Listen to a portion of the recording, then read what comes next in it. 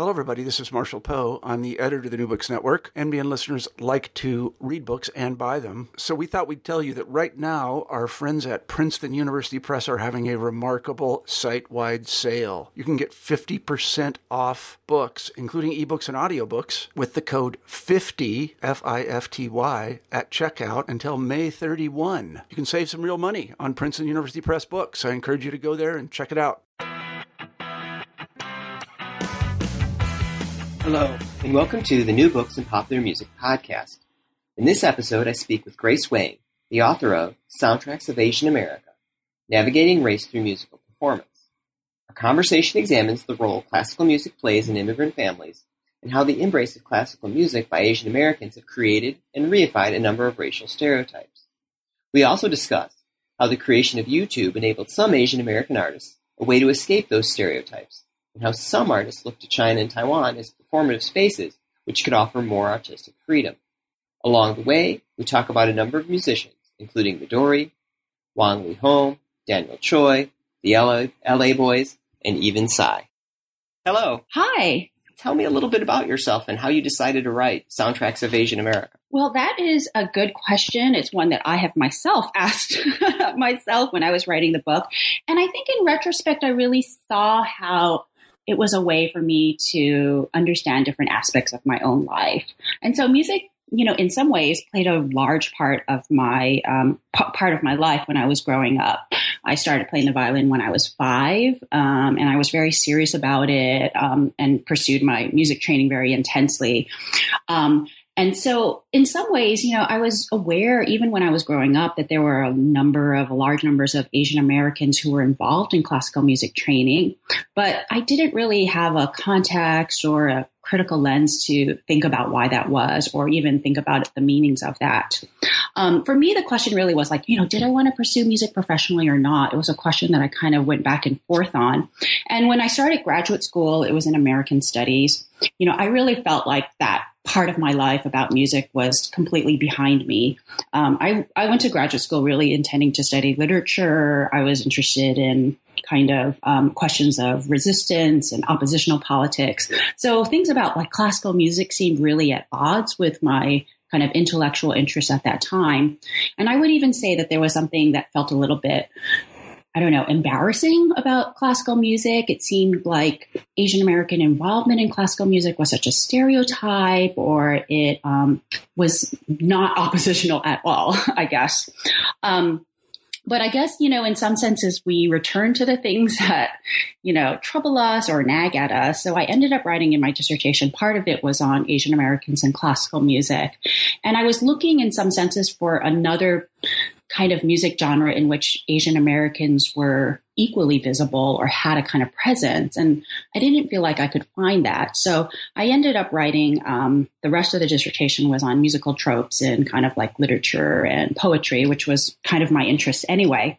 But I think in some senses, by the time I was writing the book, the landscape had changed a little bit. Like YouTube, kind of was started in 2005. Google buys it in 2006. And I think by like the following years, you start to see this kind of visibility of Asian Americans on YouTube, Asian American singer-songwriters on YouTube. I really credit my students for, pointing this out to me.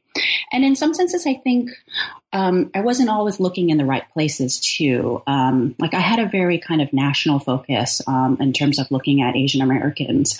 And I think once I started to look transnationally, I really started to see like the ways in which Asian American artists were going to quote unquote homelands abroad to pursue kind of like dreams of pop music stardom, and in some senses to achieve it as well. So that's my kind of long answer to how I want to follow up on one thing that you talked about that you experienced a lot of what you're kind of describing and analyzing. Was it a challenge for you to sort of bring an analytical vision to what you experienced, and even maybe some of the choices that your family made for you around music? That was a struggle definitely that I contended with. And I think when I first started writing about classical music, even though it's a scene that I know very well, and it's, and I know I still, I had a lot of friends that were classical musicians, I made it a point to talk to people that I didn't know. I didn't want to really involve my family in my analysis. And I think in part it was to try to create a kind of distance. In the same token, like I should say that I didn't really do that because I ended up talking to parents at Juilliard Pre College. This is where I myself also went to as a student. And that I think in some ways it's both an advantage and a disadvantage. I think like anthropologists talk about this a lot, and other people who work on oral interviews, to be both an insider and an outsider. I think that for me, it was about having a distance to understand how people who didn't know anything about classical music, in some senses, understood that music form, and then to think about how they understood the place of Asian Americans within that music form. And I think that that's a site, Asian Americans, in classical music. I think it's a site in which there's a lot of kind of glib or superficial kind of perceptions maybe about their involvement. So for me, it really was a kind of challenge to think about, what was the complexity in the narratives that I was hearing. So one of my favorite quotes about race is from Adrienne Piper, who's a visual artist, and she says that race is a visual pathology. And in your book, you really kind of turn this on its head, or you kind of rethink about it, or you reevaluate it, and you talk about, race as being sort of an oral pathology, perhaps. So can you maybe talk about that a little bit? Yes, I do think that there's a way in which we listen with our eyes. We hear what we hear. We want to collaborate with what we see. And I think in that sense, race enters like the ways in which we listen. And often it's, I think, in these underlying ways that we're not even necessarily aware of. So I think that there's a number of studies that show how like the race of a performer can impact what we hear. And so that, say, it would be a woman playing the flute versus a man, or certain kinds of gendered instruments. They would be rated their performance differently based on, what they saw, or that someone playing music that is kind of associated with African American, say, spirituals. If it was a Black conductor conducting this group versus a white conductor, even if it was the same music that was being heard, they were being evaluated differently. And people actually rated their musical performances differently just based on the race of the performer. So I think in some ways you see that playing out for the experiences of a lot of the people that I talk to, the musicians that I talk to, their experiences in terms of making music. And so one instance that I can remember is there was a classical musician, a violinist, an Asian American violinist who I was talking to, and she was saying that, there's a way in which the same kind of trait of being technical or sounding kind of like very technical in your playing can be coded differently based on your race, so that she would hear, like when she was in Europe, she would hear like, oh, white Americans are so athletic in their playing, but Asians, that same kind of playing would be said, oh, they're so technical, they're so disciplined, right? They're so practiced sounding. And I think that in that case, it was really about drawing on the kinds of perceptions that one might have about these different groups, and then in some senses coding it into their playing. And that in this way, our racial presumptions can be kind of like self-fulfilling prophecies for what we hear. It seems to me, as I was reading this, it seems like there's been a real renaissance in classical music in Asia and among Asian Americans. Can you maybe explain why that has happened? I think it's a convergence probably of a number of different factors. I think that, if you think about the place of classical music in Asia, it's really related in many ways to, the circulation of imperialism.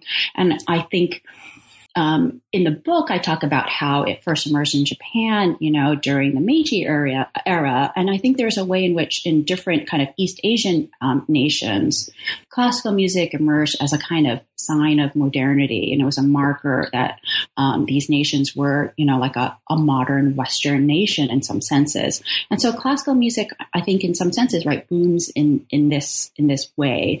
And you see it's becoming increasingly popular, right, in these nations. And I think in the same token, a lot of we can think about the immigration of Asian Americans to the United States, particularly in the post-1965 era.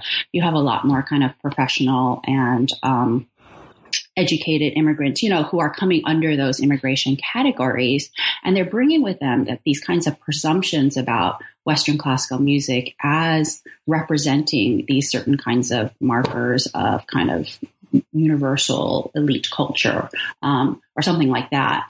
And when they come to the U.S., I think there's a way in which they're experiencing downward mobility in some senses, or they're not necessarily seen as, like elite or culturally sophisticated in some senses. And I think that in some senses have led a lot of these immigrants to enroll their children in classical music training. So you see this kind of convergence starting in the 1960s and 1970s, when you have a lot of Asian international students coming to study classical music in the U.S., as well as like the children of these immigrants, the second generation kind of entering these music schools. And I think in that sense, you start to see larger numbers of Asian Americans and Asians enrolling in classical music, starting around that period in the 1970s and 1980s. So how is this changing classical music, from how changing the training to maybe even the performance?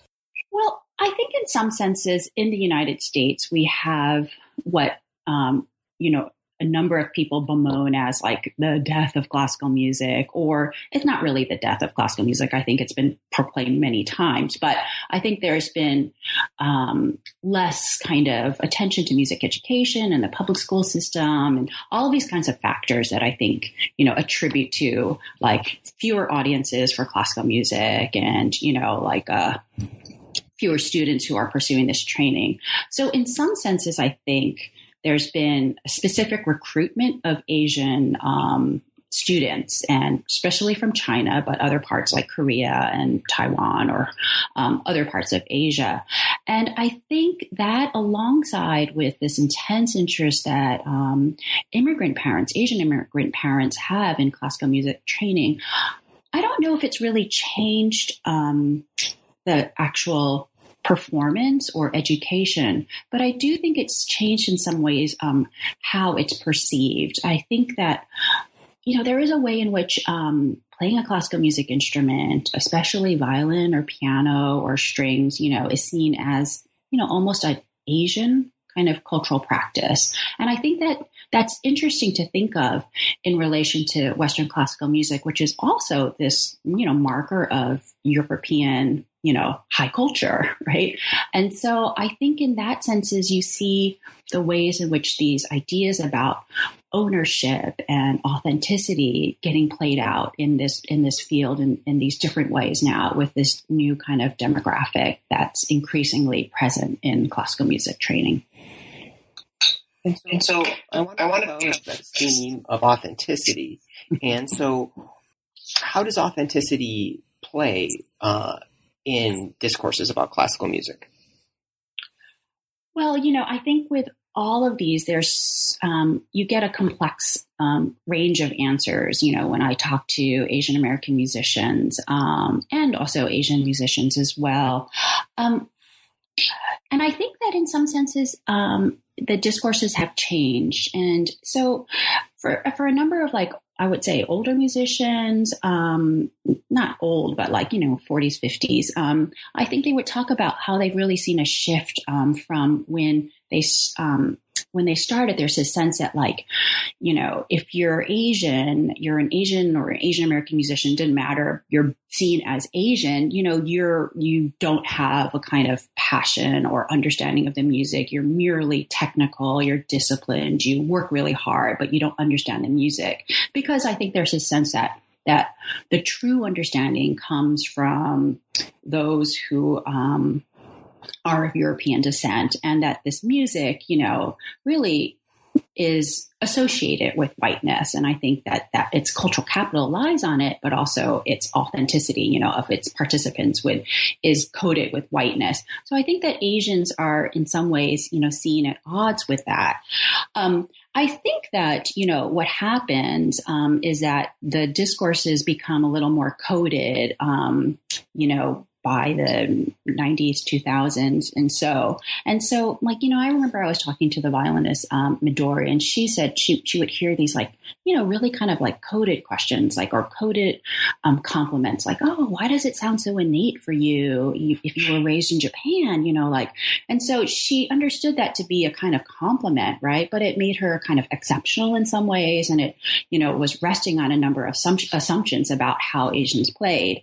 And she also noted that, in Europe, they were less they would just be very blunt about it. It's like, oh, you're Asian, but you can play in this way. It's so, and, it was much more kind of explicit. So I think that I've lost my train of thought. What was it? It was about the authenticity. Yeah.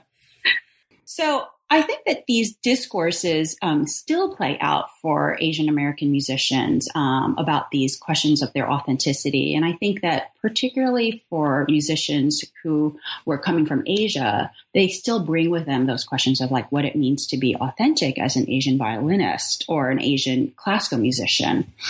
But the other thing that I would say is that in some ways, they're not as salient because there's so many Asian Americans and Asian classical musicians who are so, so wonderful in their playing. They're so passionate. It's hard for these stereotypes to still, hold weight in quite the same way.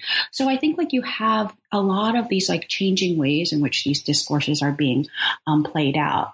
But the one thing that I would say is that there is a way in which sounding Asian in classical music, whatever that means, whether it's, sounding like a wooden or practiced or, technical, or not quite understanding the music fully. The sense about sounding Asian is always used as a kind of critique. And I think that in that way, it's still these questions of authenticity, still hold weight, right? Because, one has to somehow transcend their racialized body, transcend the visual markers of their Asianness, which I think, of course, Asian American musicians do very well. But I think there's still that kind of presumption that's held in classical music. And I would say that it is a very it's a kind of tradition. It's really rooted in kind of like tradition and pedagogy, and and so that it is a field that has been slower to change. Well, one of the things I thought was interesting was that in some of your interviews with musicians, you heard them using some of these critiques of themselves or other Asian American musicians. Can you maybe talk a little bit about that? I think that there was a kind of struggle in some senses to think about like how these stereotypes played out. I think that in classical music, in particular, with its high representation of Asians and Asian Americans, there's a lot of like beliefs and stereotypes about Asianness that gets bandied about. And I don't know if it's necessarily about their playing. It might be about their personality. It might be about the international students who are, interested in just status or things like that. So I think that there was always a lot of these questions about like, what does this Asianness bring to classical music? And at the same token, I think in their training, and then I think definitely in kind of discourses about classical music, there's a sense that it's, that race doesn't matter. It's a universal, music form. Anyone can play it. And so I think that there was always this kind of tension that was being played out. And I think that it's hard with critiques or stereotypes about Asian playing that you will hear in classical music still, that I realize that, in some senses, like, you can hear them in some of the playing, and then you want to think about like, well, why is it that I'm, coding this playing in this particular way? And so I will point to myself, right, as someone who, was very immersed in music training. And I think like, and I'm very critical of the ways in which race operates, in these arenas. And that when I was in China, I realized that I had a kind of expectation of a kind of playing that I would hear that it surprised me, in terms of like why I would have that, So I think there was a way in which I expected a kind of more technical playing, because you hear about like, Chinese musicians, they practice all the time. They practice so hard, all of these hours and stuff like that. So I definitely expected these musicians that I heard. I was listening to musicians at the Beijing Conservatory, which is their kind of like elite music conservatory in Beijing. And I realized that I was expecting their playing to be like just technically superb and maybe lacking a certain kind of passion. And, I really had to stop and think in terms of like how deeply entrenched these ideas are. And they're entrenched in some ways because I think they map onto these existing, kind of beliefs or stereotypes that we have about Asians more generally. Well, this is a kind of a great segue into talking about how really the internet and YouTube really has given an opening or a space for Asian American musicians to maybe put a different face in music. So how did YouTube change things for some musicians? Okay, so I think that, YouTube really did, in some senses, transform the landscape for Asian Americans. I probably started to see how much that was by listening to my students. I think like I would teach classes on music and popular culture, and a lot of my students, particularly Asian American students, would start talking about these artists that I had never heard of. It'd be like David Choi, Wong Fu Productions, Clara Chung, and the kind of passion that they expressed for their fandom, that surprised me. And also the ways in which they were talking about their fandom. They would be like, oh, David Choi, I just want to live in his music. I just want to, like live in his lyrics, his love songs. And, and I really relate to him because he's kind of short and he's not even that good looking. And so it seemed very interesting to me, like why they were expressing like their fandom and also the passion that they were expressing for it. And the fact that these were musicians that I had no idea who they were. These were video producers that I had no idea who they were. So in some senses, I think it was, it's these young people who really kind of showed me like, oh my gosh, what an exciting place that YouTube was for allowing this whole range of young Asian Americans. I think a lot of these people who are posting videos were in high school when they started. So they were pretty young. Their fans were even younger. Were posting these videos that were really, in some ways much more freeing in terms of the kinds of representations, the ways in which they could express themselves. And so I think that it wasn't in many ways, especially in the early years of YouTube, a democratizing moment for Asian Americans. It allowed a lot of them to kind of represent themselves the way that they wanted to be represented, to show a kind of everyday diversity that, you didn't really see in mainstream popular culture.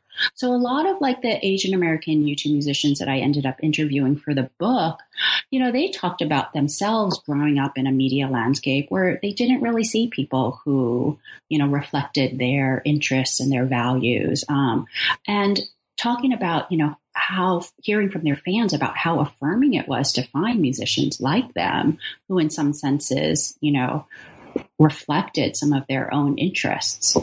What kind of music did they play? Because it really wasn't classical music. Right. So, it's interesting. A lot of these musicians that I was talking to who were popular on YouTube had some classical music training. They either played the violin or the piano when they were growing up, some of them. And so it was interesting for me to think about how this music training might have given them some of the tools to kind of explore different music forms. And in fact, a lot of these musicians talked about how classical music really boxed them in. They didn't feel like it really expressed who they are. So the group that I really focused on were the singer-songwriters. A lot of them were doing kind of like acoustic singing. In part, I think it's because YouTube lends itself to that type of music making. Like it's easy, especially in the early days or early years of YouTube, to just turn on your video cam, start playing start singing, or playing with your guitar or even the piano. So I think that a lot of these kinds of musicians, they were kind of like singer-songwriters. covering some of the most popular songs on the charts and then doing some of their own original songs as well. So you also talk about how the fact that they were on YouTube allowed there to be this community that got built up. So you would go to a concert and all these people would find their YouTube fans at the concert, and how it created community, which I thought was interesting. I think that you see this community first coalescing online, and I think there's a way in which these young people were really savvy in terms of how they use social media, and I think there's a way in which YouTube really is based on collaboration. You click on these links, you kind of work with other artists. And so there was a kind of like community that was building online. And one of the things that I found really striking was how much these artists collaborate with each other on videos, doing either covers together or singing duets or even just appearing in each other's music videos as, the protagonist or, different, parts in the background. So in some senses, I think this helped to coalesce a kind of community online and a kind of community online with their fans. And then, you do definitely start to see these artists performing together in concerts as well. You often in kind of like Asian American showcases or in college campuses or in different venues like that. It would be a kind of Asian American showcase of different performers, many of them who are popular on YouTube, and then allowing their fans to have a space to come out and meet them. And then usually these concerts, involved a lot of meet and greets afterwards, opportunities to kind of like converse with the artists. So I think that there was this really kind of like vibrant community that you start to see both online and offline as well. And I think this kind of helps us kind of transition to one of the later chapters of the book where you talk about an artist, Lee Ho Wang, who was a second generation or first generation immigrant to the U.S., but then becomes a pop star first in Taiwan and then in China. And I thought this was a fascinating discussion of how sort of the space open for Asian American musicians isn't just a United States thing, but it has a global effect. Yes. I would say that one of the things actually just to say something a little bit more about the YouTube is that, I was conducting my interviews probably like around 2011 with a lot of these YouTube musicians. And I think that in some ways, this feeling of the democratized democratized kind of access that YouTube provided was already fading a little bit. I think that there was a sense that, it was being kind of tied up with more corporate interests. The videos had to be much more professional looking. And I think that there was a sense that it was harder to just be, someone who had a passion for music, right? To start posting videos and finding fans online. Like there was this much higher bar that had to be passed. And so I think in some senses, what I was documenting in the book was some of this kind of optimism about the early years of YouTube. I don't know if that makes sense. I think there's this way in which they were feeling like, it's much harder now to even find an audience on YouTube because there's just so many more content producers and so many people, so much more competition in terms of that. And so in some ways it was interesting that even some of these musicians that that I interviewed for the book, in the course of writing up this book, they themselves moved to Asia, to kind of look for other kinds of opportunities. And I think that this is probably related to, like two different things. One might be the kinds of racialized barriers that they might feel in the U.S., continue to feel in the U.S.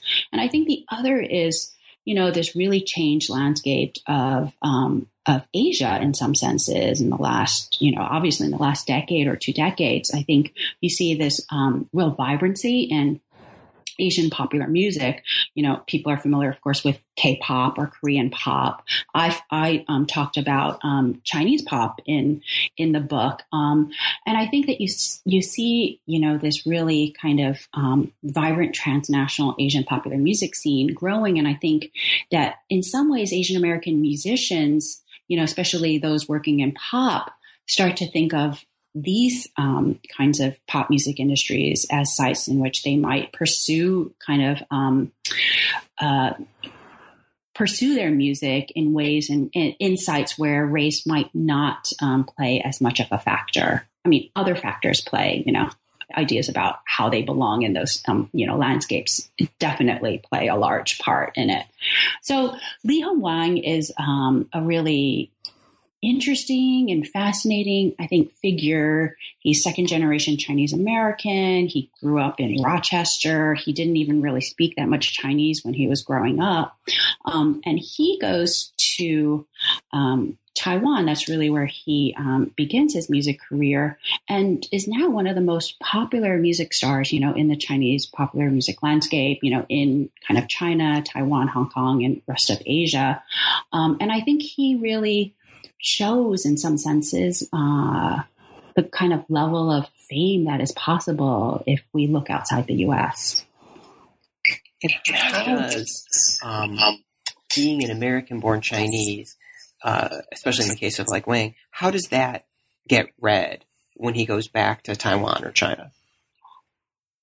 I think I think that that's really changed. And one of the things that I track in the book a little bit is, the kind of changing perception of Asian Americans or Chinese Americans, or as they're often seen, like quote unquote ABCs or American born Chinese, when they are in Chinese contexts.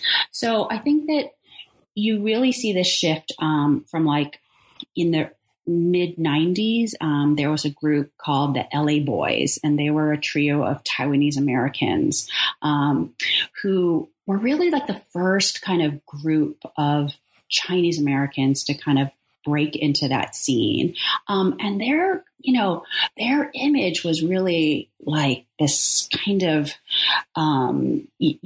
like, oh, they're American. They have all of these kinds of ways in which they like to play basketball. They're, good at school. They have all of this access to American popular culture. And I think like they were always like somehow on the basketball courts or doing hip hop or something like that. But it was a really kind of, I don't know how to say it felt a little embarrassing. I was actually living in Taiwan for a year during that time when they were like climbing the charts. And I think it was a real kind of sense that like just being American in itself represented a kind of source of capital, of cultural capital. But I think that, and in some senses, it was because of this memory of Asian Americans and how they were represented in the Chinese pop music scene that made me kind of disinterested in kind of following the changes that had, gone on in the following like 20 years. So I was really, when I started really investigating Chinese pop, I was really struck by how much that it changed. And I think in some senses, of course, it's because, the relationship between U.S. China, U.S. Taiwan, is really, transformed in some senses. Like there's so much discussion of China on the rise, and I think even the image of Taiwan has changed. I'm not sure if actually this has spread all across the nation, but I think at least in California with like, when I think about myself, the ideas that I had about Taiwan when I was growing up was of like this, some place that manufactured like cheap goods, and I think now it's seen much more as like a cosmopolitan place. It's a place where you can like eat great food.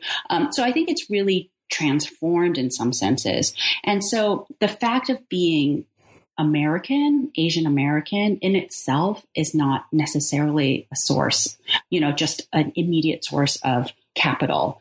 But I think in some ways, being Asian American carries a kind of symbol of being international or, a hybrid kind of transnationalism. It's like for Wang Lihong, he's Chinese American, but he's he's also Chinese. So he's a kind of particular kind of Chinese that carries with it or is imbued with a sense of internationalism. His English, which is, spoken quote unquote without an accent. He has kind of access to American popular culture, but he at the same time, has to in some ways legitimate himself or prove himself by, constantly talking about how proud he is of being Chinese, of asserting his kind of Chinese nationalism, cultural nationalism. He, of course, had to become, fluent in Chinese, and also fluent in, I think, the aesthetics of Chinese pop music. I mean, I think the kinds of the sounds, the politics of that music as well. So I think that if for him, kind of professing all of these kinds of ways in which he was Chinese, but trying to add like a quote unquote twist on it with his Americanness, I think that's what, in some senses, lends to some of his popularity.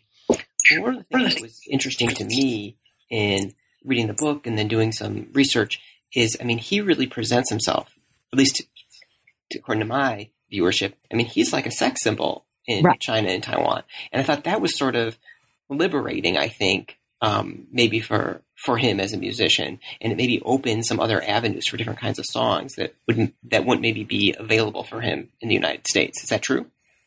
I think that's definitely true. I think there's maybe there's these prevailing perceptions about Asian American masculinity that doesn't lend themselves to being like these sex symbols, these, in the U.S. In China, in Chinese context, he is, he's seen as like a perfect idol. I think like he's seen as, a super magnetic and charismatic. And I think, I don't know if it's necessarily being a sex symbol that's freeing. I think it's freeing for fans to see that, Asian American fans. What I think is what is freeing in some senses is that for Chinese pop music, the U.S. is such a small market that it's really insignificant.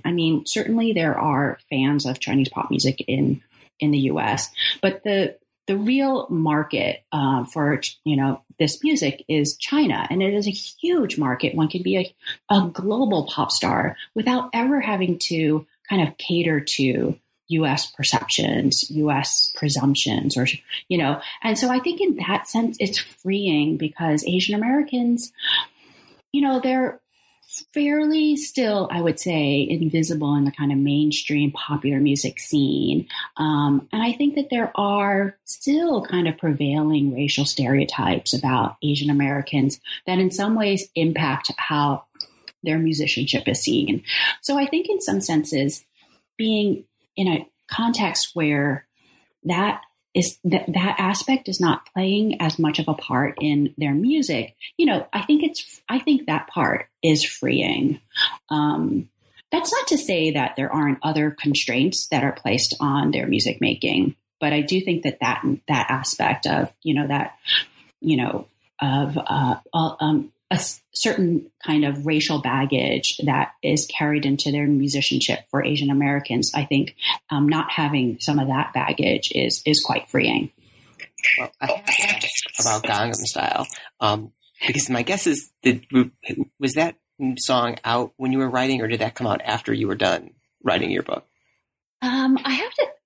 Let me think about that. I think that maybe I was still doing the final edit, when the book was coming out. And I really did think about whether I wanted to talk about K-pop in the book. And I ultimately decided not to, because I think that the K-pop or Korean pop is actually a bit different than Chinese pop because it is much more of an export culture. So they are looking to audiences outside of Korea, much more, and to an American audience.